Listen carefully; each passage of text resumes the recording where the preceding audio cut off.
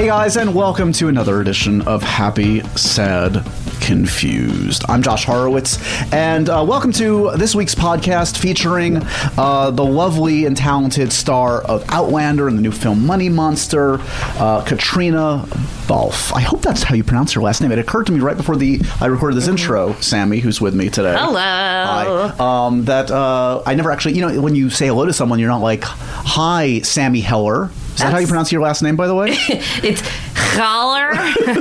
You don't know, so I'm hoping I got that pronunciation right. It's Balfe, but what else? No, you were right. It's Heller. Sammy Heller. You were right. I wasn't worried about offending you. Got it. Caitriona is our second Outlander star in just a matter of 3 or 4 weeks on the show. Of course, Sam Hewen came by a few weeks ago, and it was not necessarily, frankly, my plan to get both of them in. It just sort of happened that way. Sam was in town. I knew I have friends who are very much into the show, and I was like, okay, this seems like an interesting show to talk about and a person to have in. And then Caitriona's people, I think, knew that Sam was on. It's like, oh, she's going to be around too, and that's how it all happened. So I'm trying to hold it together. So yeah, so the context is, and first of all, thank you to those that have reached out about the Sam episode, because I got a lot of great feedback from it. Get him back, right? We want him back, right? Calm down, Sam.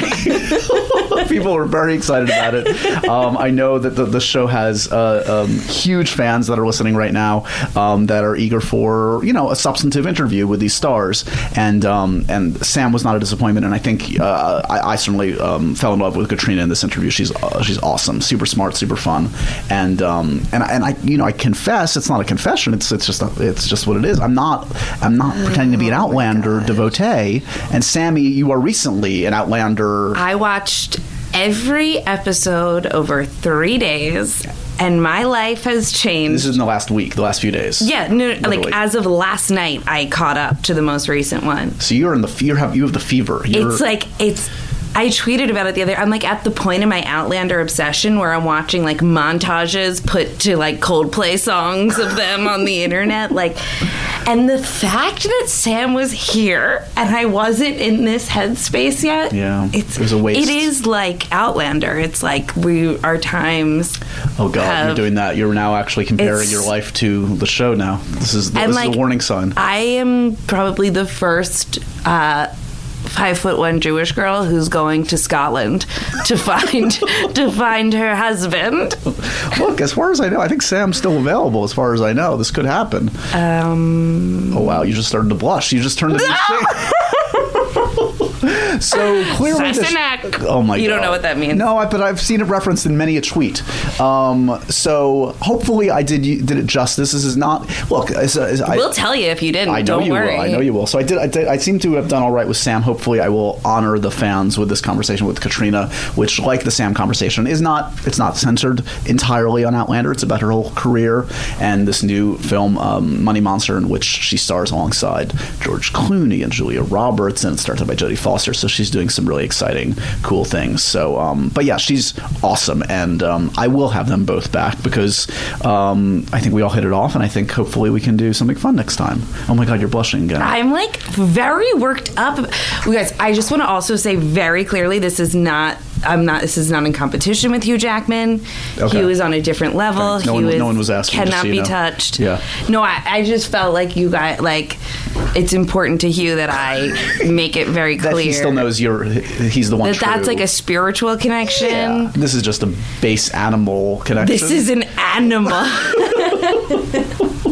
This is like I have to lay down for a little bit. Oh my God. Okay, well, you can do that after this conversation. It's going to be so good. I can't wait. Also worth mentioning, I got a really exciting opportunity to go to the White House Correspondents' Dinner last week, which was really fun. It was not a work thing. It was just something I happened to get invited to through my wife, actually, and we had a great time, and we ran into our good old buddy Tom Hiddleston, and I know on a special day. Well, yeah. So Sam Sammy had tweeted to me and others reminding us that apparently, I don't know how you knew, but it was the 4-year anniversary.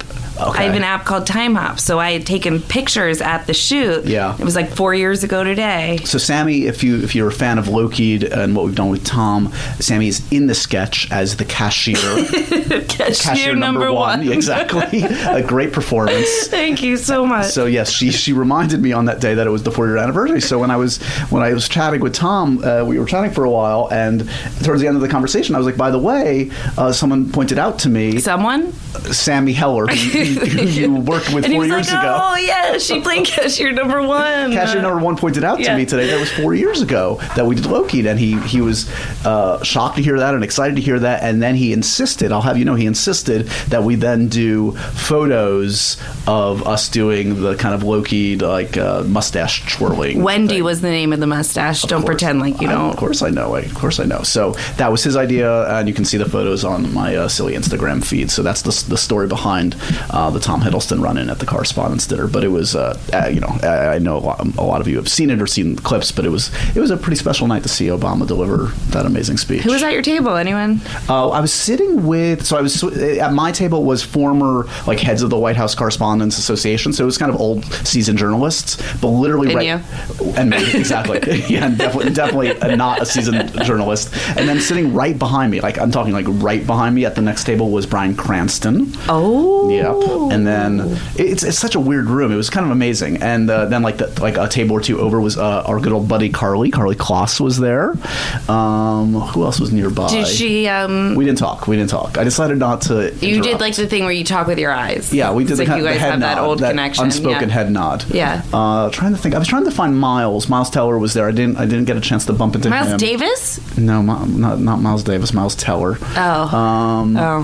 Who else was there? I know everyone was there. What are you talking about? Well, I was trying to think about who I was trying to seek out that I knew. Emma Watson was there. Taylor Swift. Did you? Taylor Swift was not there. No, incorrect. You're thinking Met Ball now. Yes. You're mixing up two ginormous. Well, I'm thinking things. of Hiddleston. Yeah, that's right. I saw the video. The dance. Yeah, the dance. So Emma Watson. I'm trying to think who else. I don't know. It was Barack Obama. Barack Obama was there. That's Joe crazy. Biden. I'll say the two people that got the most attention in that room prior to the actual thing, starting in terms of people that wanted their photographs with them, was Bernie Sanders and Will Smith. I know you love your Will Smith. I get it. It was Will Smith was the president in the room. You don't get it. No, I get it. Of course I get it. I just, I have a bigger reaction to Will Smith than you. That's probably true. That's probably true.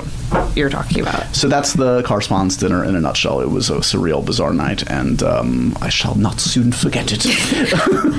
Not a night to soon be forgotten. Exactly. Sassenach. Oh, God. Okay, that's a good segue into this conversation. Oh my God, I'm so excited. Okay, start it. All right, calm down. Let's go. Hope you guys enjoyed this extended chat with the star of Outlander and the star of Money Monster. Check it out in theaters this Friday. The amazingly talented Caitriona Balfe. Balfe? I think it's Balfe. Caitriona. Enjoy Caitriona. Cat. That's true, Cat. It's true? Yes, you call it I know, Cat. because we're friends. Oh, my God.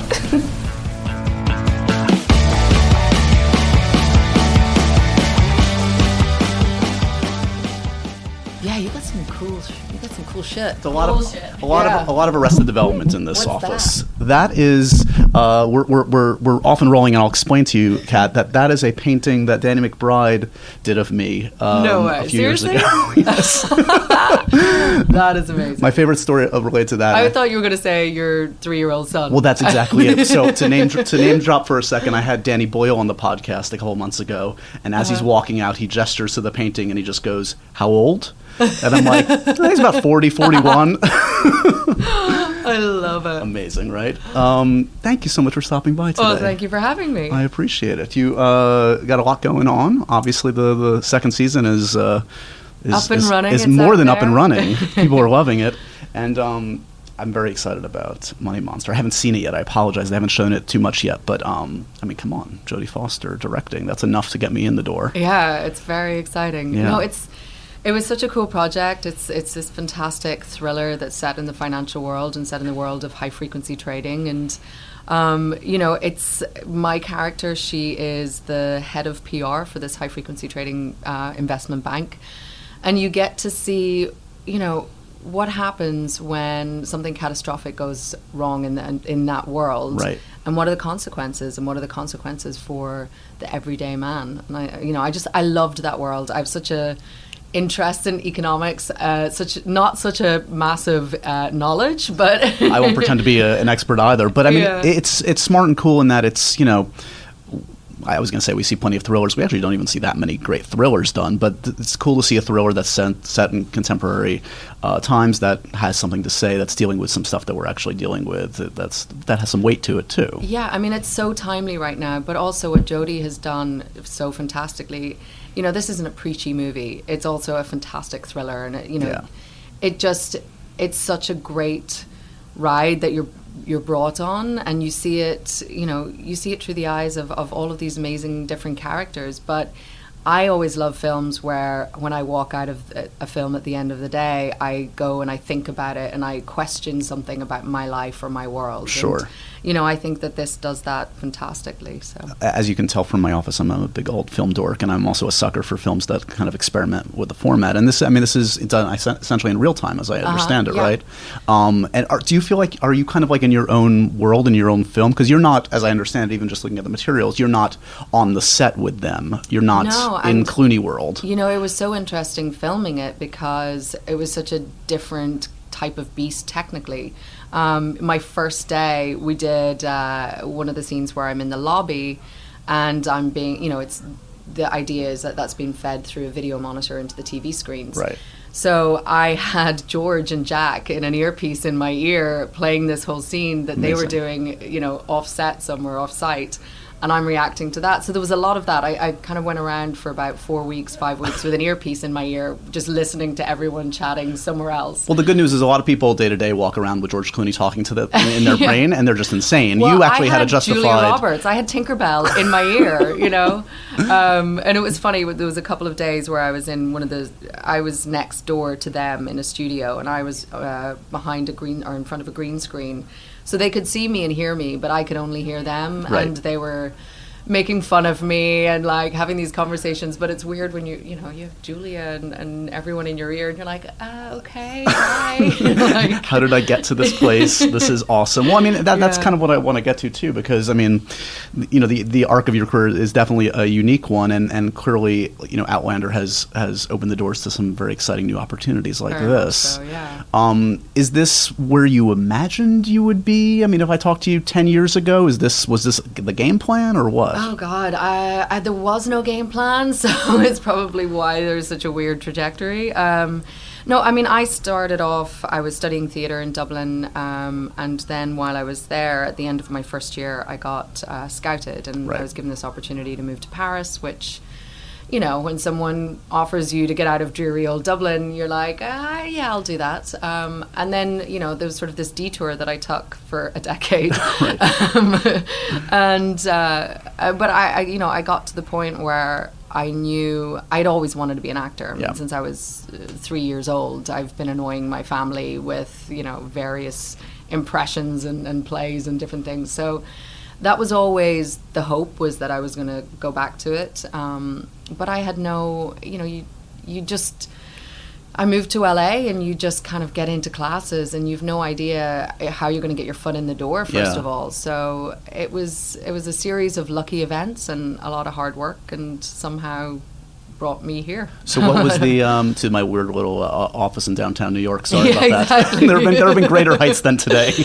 No, this is perfect. Oh, this is it. This is what you wanted to get into the business for. So what were your imitations? What were the voices you were doing? What was the first? God. What was your I'm repertoire? Not gonna do it, but I'm not asking. I did used to do Margaret Thatcher when I was about 5 or 6. I don't know why. That killed. It was just amazing. I probably not. No, I mean, it was probably awful, but that was one that I remember doing. Yeah. So I mean, you talk about, I mean, you had a fully, more than a prosperous career. You had a great career going. I mean, did you find that, like, when you made the shift back into acting, that the modeling career gave you a leg up, or did it give you? Was there a lot of explaining, like, no, really, this is what I always wanted to do. I'm not just one of those that just wants to dabble. Yeah, well, I think I was lucky that I had a successful career before, but it wasn't, we always call, myself and a few of my girlfriends, we'd call ourselves the blue collar models, because we were like, we worked well, but we weren't known people. Right. So by the time I went to LA, I think it was more just that thing of being like, I'm not a ma, as we called them, model, actress, whatever. Right. But I think it also fueled me to like stay in class and work hard and not settle for hot girl number 2 roles, right. Which, in the beginning, those were kind of the things that I was being put forward for. And right. It was constantly a battle to be like, I'm not going to wear the tight dress and push my boobs up because that's not the girl I am. And so, I don't know, but it worked out. At least it wasn't hot girl number 10. You started at hot girl number 2, so you didn't have that far to go up. In the beginning, you take what you can get as well. Exactly. So. My ulterior motive for having you here today is I'm actually going to Dublin for the first time in a few weeks on vacation. So if you want to just give me the 101, what do I need to do? What do I need to avoid? Probably cleanse your liver now in preparation. Fair enough. Okay, done. Bring a lot of wet weather gear. No, Dublin's a great city. It's a very small city. You'll walk around and also get out of Dublin. Yeah, that's the plan. Truthfully, that is the plan. We're gonna be there. My wife and I are going for 5 days, and we're just starting in Dublin, and then we're Dublin's going fantastic. Off. Yeah. Like you can do that in 2 days. Yeah. And then I would get in a car and go see the countryside because nice. I'm a country girl. That's where it's at. So what's the hidden gem that I might not find in a guidebook that I should? Well, it depends where you're going. I used to always spend most of my summers in Donegal, which is one of the most beautiful parts of Ireland. But anywhere, Kerry's beautiful, Cork. Once you go coastlines, you can't go wrong. Yeah, you're spoiled. If you end up in my town, Monaghan, you might have taken a wrong detour somewhere. But so what's the hometown like? What's it known for? What is it known for? I think in the guidebooks it says if you're here, you're probably on your way to somewhere else. We're like a small border town in the Midlands, which, we're known for Patrick Kavanagh, great Irish writer. Okay. Okay. That's where he's from. Oh, stony grey soil of Monaghan. Nice. You burgled the bank of my youth. That will tell you a lot. That's what he said about it. What else are we? Yeah, that's about it. Does that explain to a degree, again, the opportunity at whatever age it was when Paris came calling? It wasn't necessarily like you were dying to become a model, but oh wow, this is a way out and way into cool, interesting, uncharted territory. I'd been to London before. You've done that. So you're super worldly, is what you're saying. I've gone to London once. Growing up, we didn't go abroad, so I was itching to get out of Ireland and travel the world, and when that opportunity presented itself, I think they literally came, the woman who was in the office that I had met her, she was like, "Well, would you like to go to Paris?" I was like, "When?" And so I think it was a week later. I was, wow.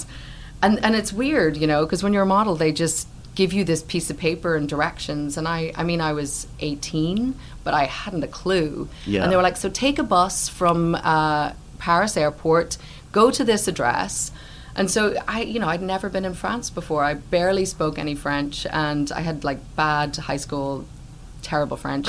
But I got off this bus and I go with my massive suitcase to an office, and they take my suitcase and they give me another piece of paper with addresses on it, and they go across to the metro station, get your carte d'orange, which is your metro ticket, right, and go to these 3 appointments and be back here by 6 o'clock.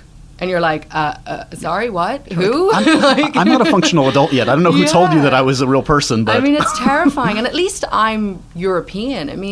There are girls coming from Russia who are 14 and doing that. Yeah. And you would meet them sometimes crying on the subway, and you're both sharing tears and addresses and trying to figure out your plan to Paris, But it was definitely a good education. Did that mature you in an aggressive sort of way? Did it once you were in it, then did you find that you caught up quickly and kind of? Yeah, you have to. Yeah. I think if you don't, bad things happen. Yeah. But no, it was a great education. I became quite world-wise pretty quick, and after 3 months I was living in Japan, and I was there for 3 months, and that's a whole other world as well. I'm sure, and But it was an amazing opportunity. I mean, there's definitely things that I think should change about that industry, but I also think it's an incredible experience to have gone through. Okay, well, last thing, since you bring it up, and then we'll get back into the lucrative acting career. What would you change? Like, hey, you are the high priestess of modeling. You're the queen of modeling. You can change anything about the system. I mean, I don't think people under 16 should be doing it. Yeah. I really don't. And I just think there should be more safeguards. I think that, you know, in the acting world is a perfect example of how it's done well. You know, Right. I think SAG and I think everyone in the acting world, they look after people and there's safeguards in place, and that should be the way it is. Don't hand them a piece of paper and tell them where to go. No! Don't trust them. Find your way. You'll be fine. What's the worst that could happen? So prior even to modeling, give me a sense again, you had alluded to this at first, but when did performing even enter into your brain in a semi-serious way? I mean, from a very early age, I was always in youth theatre.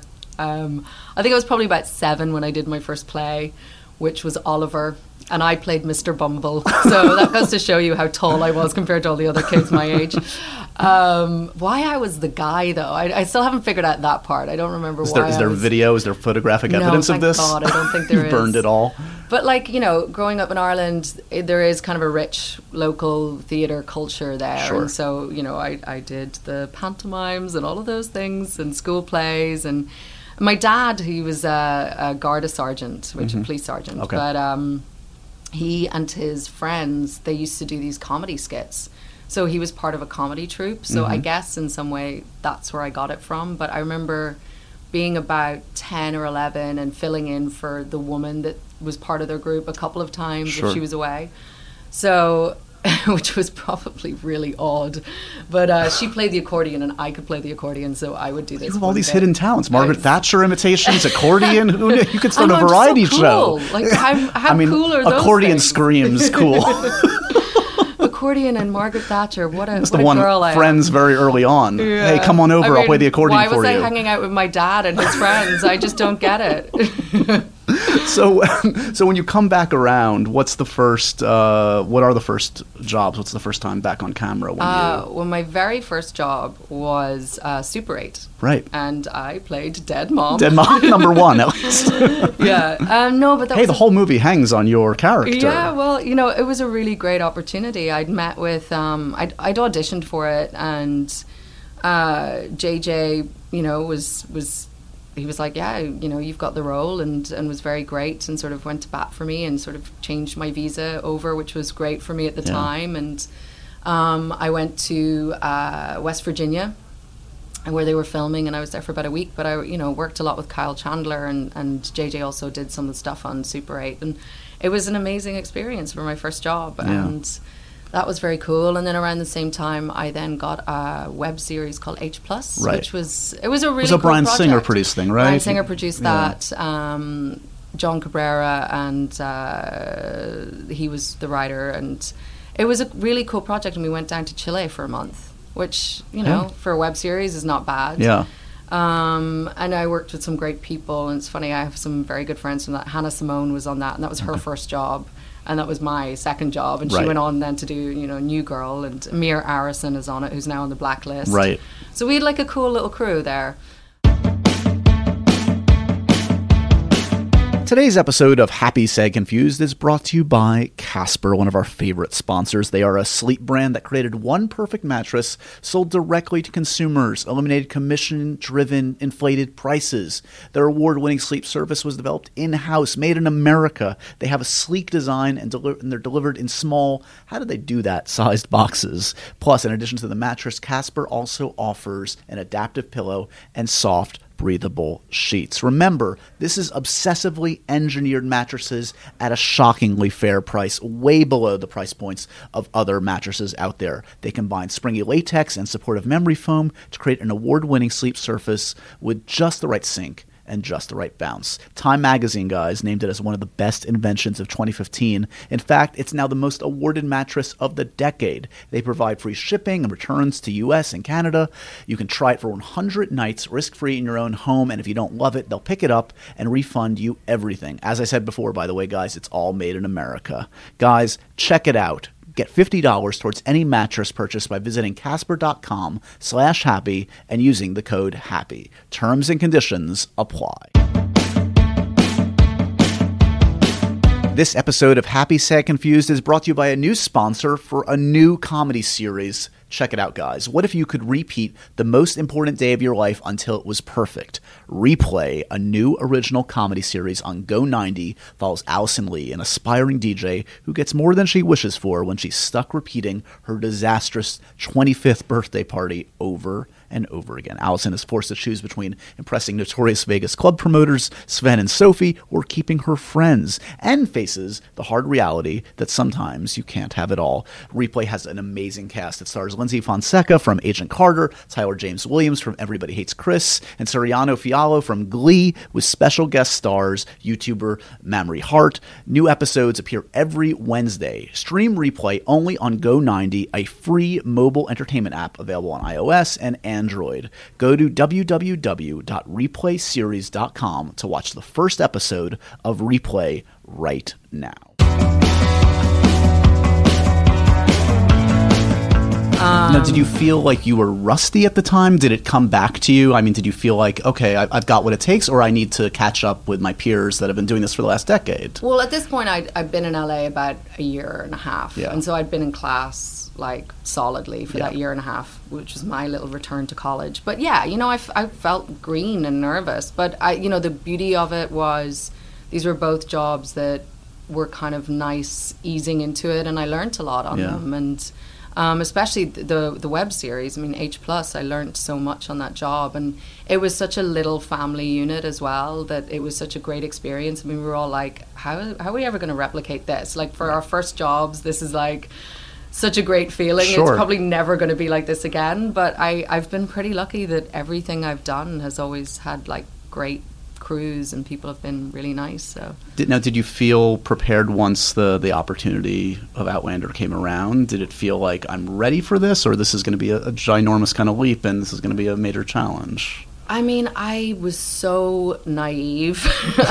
I hadn't done any TV at all. I'd never done a guest star, and I probably hadn't worked for about 8-9 months before I got that job. I mean, I was definitely at the point where I was like, what am I doing? Yeah. Am I going to be able to pay my rent?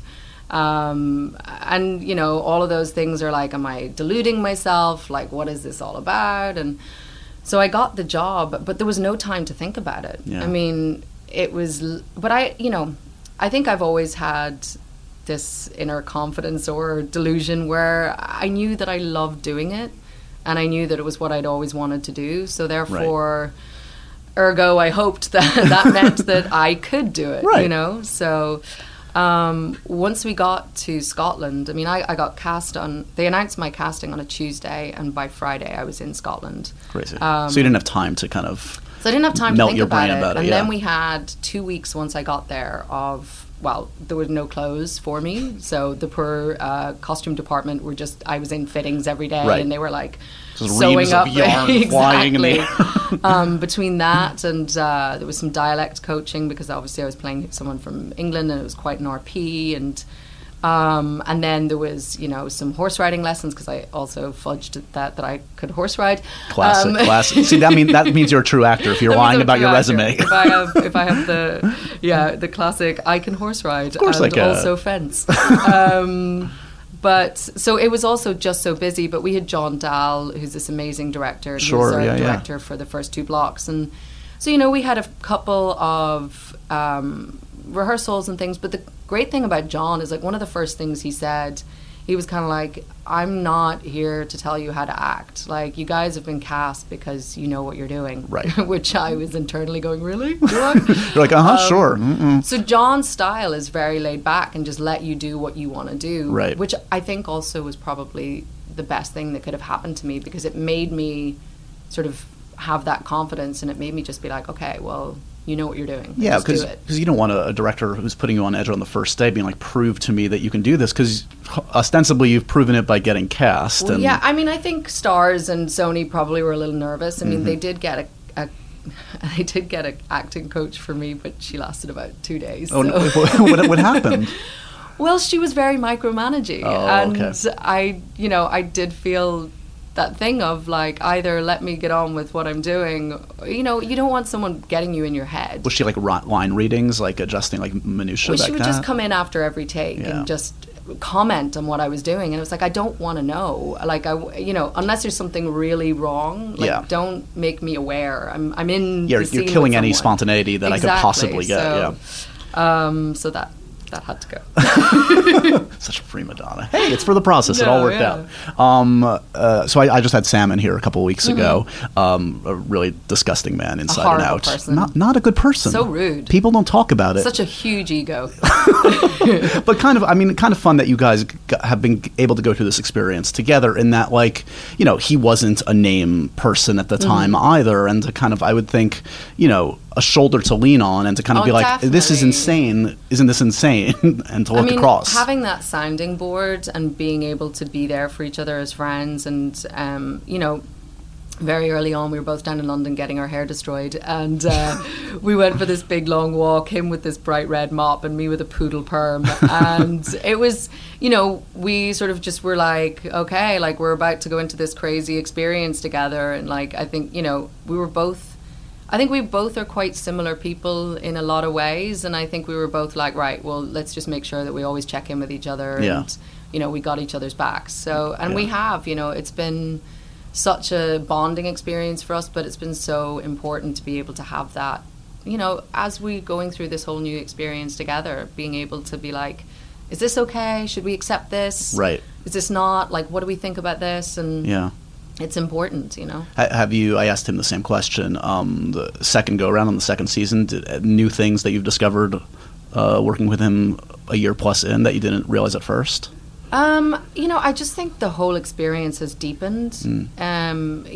Character-wise, also our responsibility has gotten larger in a way. Like, are you talking about outside of the show itself, in terms of just like carrying the name of the show out? Well, I think the first time, we were filming in such a little bubble the first time, and nobody really cared what we were doing. Or you didn't know better that they cared. Yeah. And so there was a real innocence to it, and that was great, and it sort of let it be its own thing. And I mean, now we just have more responsibilities in terms of like, the workload is bigger, and you have more press and all of these things to do. But coming back again, it was like, all right, well, now that we've done that season, how do we preserve our characters and fight for certain things? It's just, you also realize where you have a little bit of power, where you don't, what those negotiations are. And that's everything from, fighting for writers, fighting for character pieces, or how you're treated in the grand scheme, or how the crew is, all of those things. And and in a way, I would think you're almost trying to replicate that bubble in a way, and throw all the other stuff away. And it's pretty easy to replicate a bubble when you're out in the Highlands. It's like, it becomes its own bubble. Yeah. But we were totally immersed in it, which is nice. It's like you don't have too many distractions in the middle of nowhere in Scotland. Do the fans come out in the most remote of regions? Can you still spot them? I mean, it's crazy. I don't know how they find us. We're all like, we're convinced that there's some tracking device on some of the the crew vans or something, because, well, we have this one group, the Outlandish Bakers, and they will literally come to the middle of a mountain with baked goodies. As devoted fans go, this you could do a lot worse. I mean, how bad is that? Like, people have crazy fans. We're like, yes, stop baking us goods. It's so horrible. But no, it's great. And also in Scotland, you can't really lock down places. So if we're filming in a town or whatever, there's a lot of people who come around and stuff, but they're really respectful and polite, and it's quite nice. It's nice to know that people care. Yeah. The alternative is not what you want. No. When I tweeted that about you coming on today, Sam weighed in terms of what we should talk about. What did he say? One simple word. He just said Eddie. Why does he want me to talk about my cat? I swear he just wants to paint me as a crazy cat lady. That's not happening, Ewan. So you're not a crazy cat lady. Now, wait, is the Twitter... I mean, I have a cat. Is the Twitter account run by you or anybody you know? No. I mean, this is the thing. And I'm like, stop talking perpetuating to this insanity. I think she has 2 Twitter handles, by the way.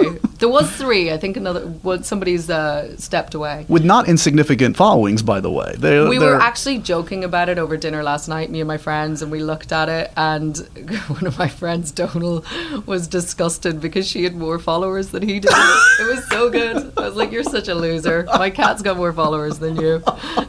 So is the cat always close by? Is the cat within a block of us right now? No, she didn't come to New York this time. She's been here. She originated from here. Okay, she's a New Yorker. In a deli in Brooklyn. Do they sell cats in delis in Brooklyn? No, she was given away, poor thing. Her and her brother. I used to live in South Williamsburg. Mm-hmm.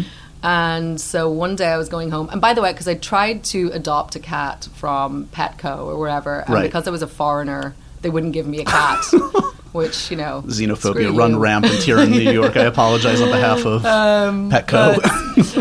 So I was walking home one day, and there was a Puerto Rican lady who was always around our neighborhood, and she was like, "Hey, lady, you want a cat?" I was like, "What?" And she had 2 kittens in her coat. And I was like, "Are you giving me these?" And she was like, "No, the deli." And I was like, "Okay." So I went like an elaborate scam. You're lucky you're alive. Well, it was like the deli on the corner of my block. Okay. So I know. So I went into the deli and I'm like, "Hey, I hear you have some cats." And they took me in the back room, and there was, lo and behold, there was 4 kittens running around. Have you learned nothing from your early modeling days? This sounds like a horrible early modeling story. I went into the back of the deli. They said, "Here's the cat." I know. Naivety, stupidity, more like. So, but not a crazy cat lady. Just simply, there's affection for like a nice. She started in Brooklyn, and she moved to LA with me. Now she's in Glasgow. Okay. But she did come to New York. How she got to Glasgow? She came to New York when I was filming Muddy Monster for a week. I had to share a hotel with her, and that was a disaster. That didn't work. She ran the place. It was her hotel room. Well, they don't. They're very attached to their surroundings. Right. And they don't like it when there's constant noise, and they're on the 7th floor, and they don't know what's going on. So. There's a lot of So let's just end it there. Okay. So where is home now? Obviously, you're shooting a great portion of the year, but what do you consider home? Oh, I have a beautiful suitcase. Can you fit into it? I probably could. I don't know actually. Yeah. I guess LA still sort of feels a little bit like home, but I sort of bounce between LA and New York and London when I'm not in Scotland. So, and is that relatively comfortable? Again, I guess given the background of the modeling lifestyle, you probably were on the road a lot anyway. It still would be nice to have a place to. Yeah, it's weird. I bounced around for so long, for about 10 years, and then when I moved to LA, I was so sedentary for about 5 years, or 4 years, and I think that's why that still feels very home to me, but. Now being back on the road, I enjoy it. I enjoy traveling, but I definitely am itching to, to grow some roots. Well, come back to New York. You're welcome here anytime. Have you? Does theater, for instance, intrigue you at all? I would love to. Yeah. No, definitely. It's not something that I've done since I was like a teenager, but I think if any actor, that's kind of a huge part of the feeling for acting is like that live interaction with an audience and being able to tell a story from beginning to end over the course of one night and then repeat that and see what that experience is like. I would love to. So what is you're limited in respect to the commitment every year to Outlander, obviously, which again takes up a good portion of time, and you're clearly making the best decisions possible, and Money Monster is clearly a good one. But is there an ideal kind of an experience you're looking for? You mentioned theater, obviously film, but a type of filmmaker, a type of role. What's kind of in your head of what you're itching to get to do? For me, it depends on the story and the writing, I think, is where you start with. Obviously there's a list of directors that I would love to work with, and Woody Allen's probably right up there. Nice. If that could ever happen, that would be amazing. But it's, I think that it's hard for me to say what I want to do, because I think until you read it or until it's presented to you, you don't know. Obviously I want a long career, so for me it's more about choosing roles that are interesting and smart, and that hopefully will give me longevity, and I would like to try a lot of different things. So variety as well, you know. So since you mentioned Woody, and I'm the cliched version of a born and bred New Yorker, I mean, like it's in my DNA, and he was actually on the podcast, which was like the biggest thrill of my life. Can you imagine? My God. So what's your Woody Allen? Well, I always ask this of Woody Allen fans, like, what's your favorite in terms of comedy or drama or the mix of the two? What's your high watermark?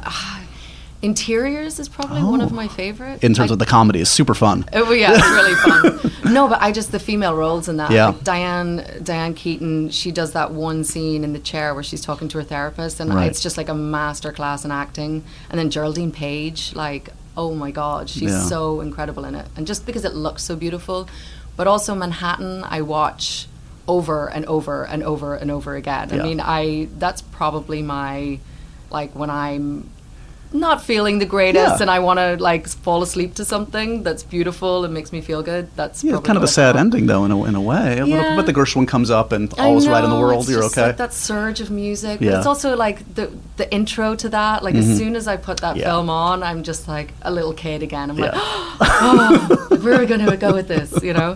Nice.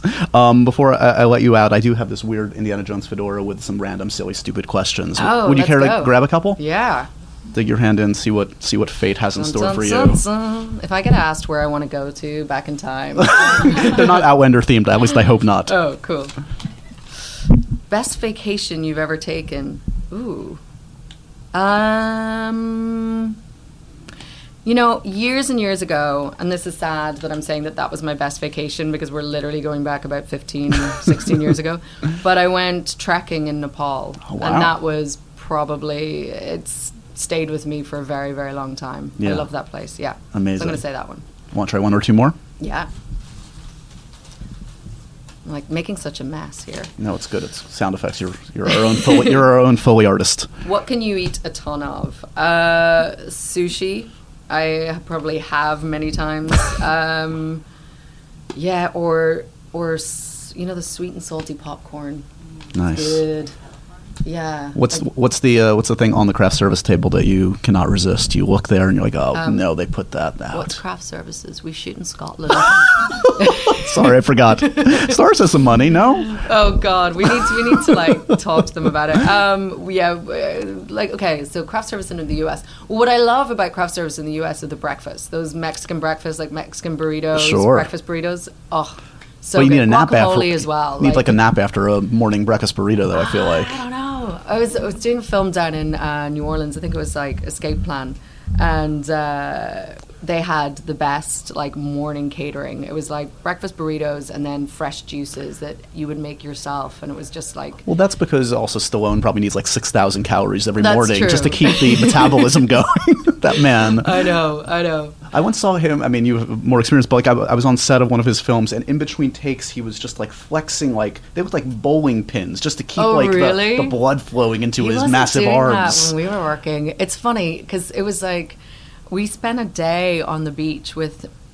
Or I spent a day on the beach with him and Arnold Schwarzenegger, which was probably one of the most surreal days of my life. Of course. But the funny thing was they kept doing this joke about, you know that documentary Aristocrats? Yeah.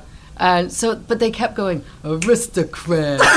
And it was just like, just all day, this was their joke. And they would like do the click fingers and the two of them. It was just like the weirdest thing, but so funny. That's the debut of your Sylvester Stallone, Arnold Schwarzenegger hybrid imitation. Oh, God. Next time we'll get you to do the Margaret Thatcher one-act show, the one-woman show. It's been great to catch up with you today. Good luck you so much on for Money having Monster. me. I can't wait to check it out. And you don't need good luck on Outlander. It's already getting a gajillion people watching every week. Well, we'll take it, though. Okay, anyway. there you go. Good luck on that. Thanks for stopping by today. Thank you so much. Thanks for having me.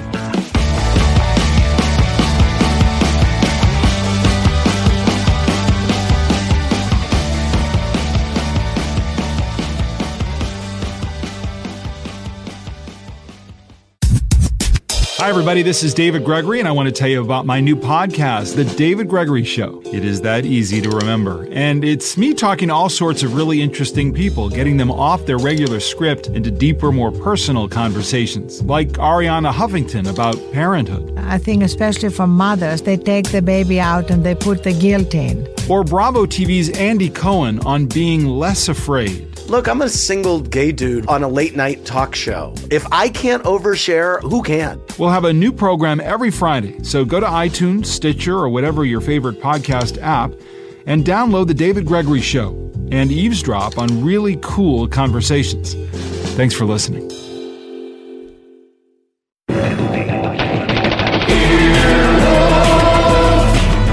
This has been an Earwolf production, executive produced by Scott Aukerman, Adam Sachs, and Chris Bannon. For more information and content, visit earwolf.com.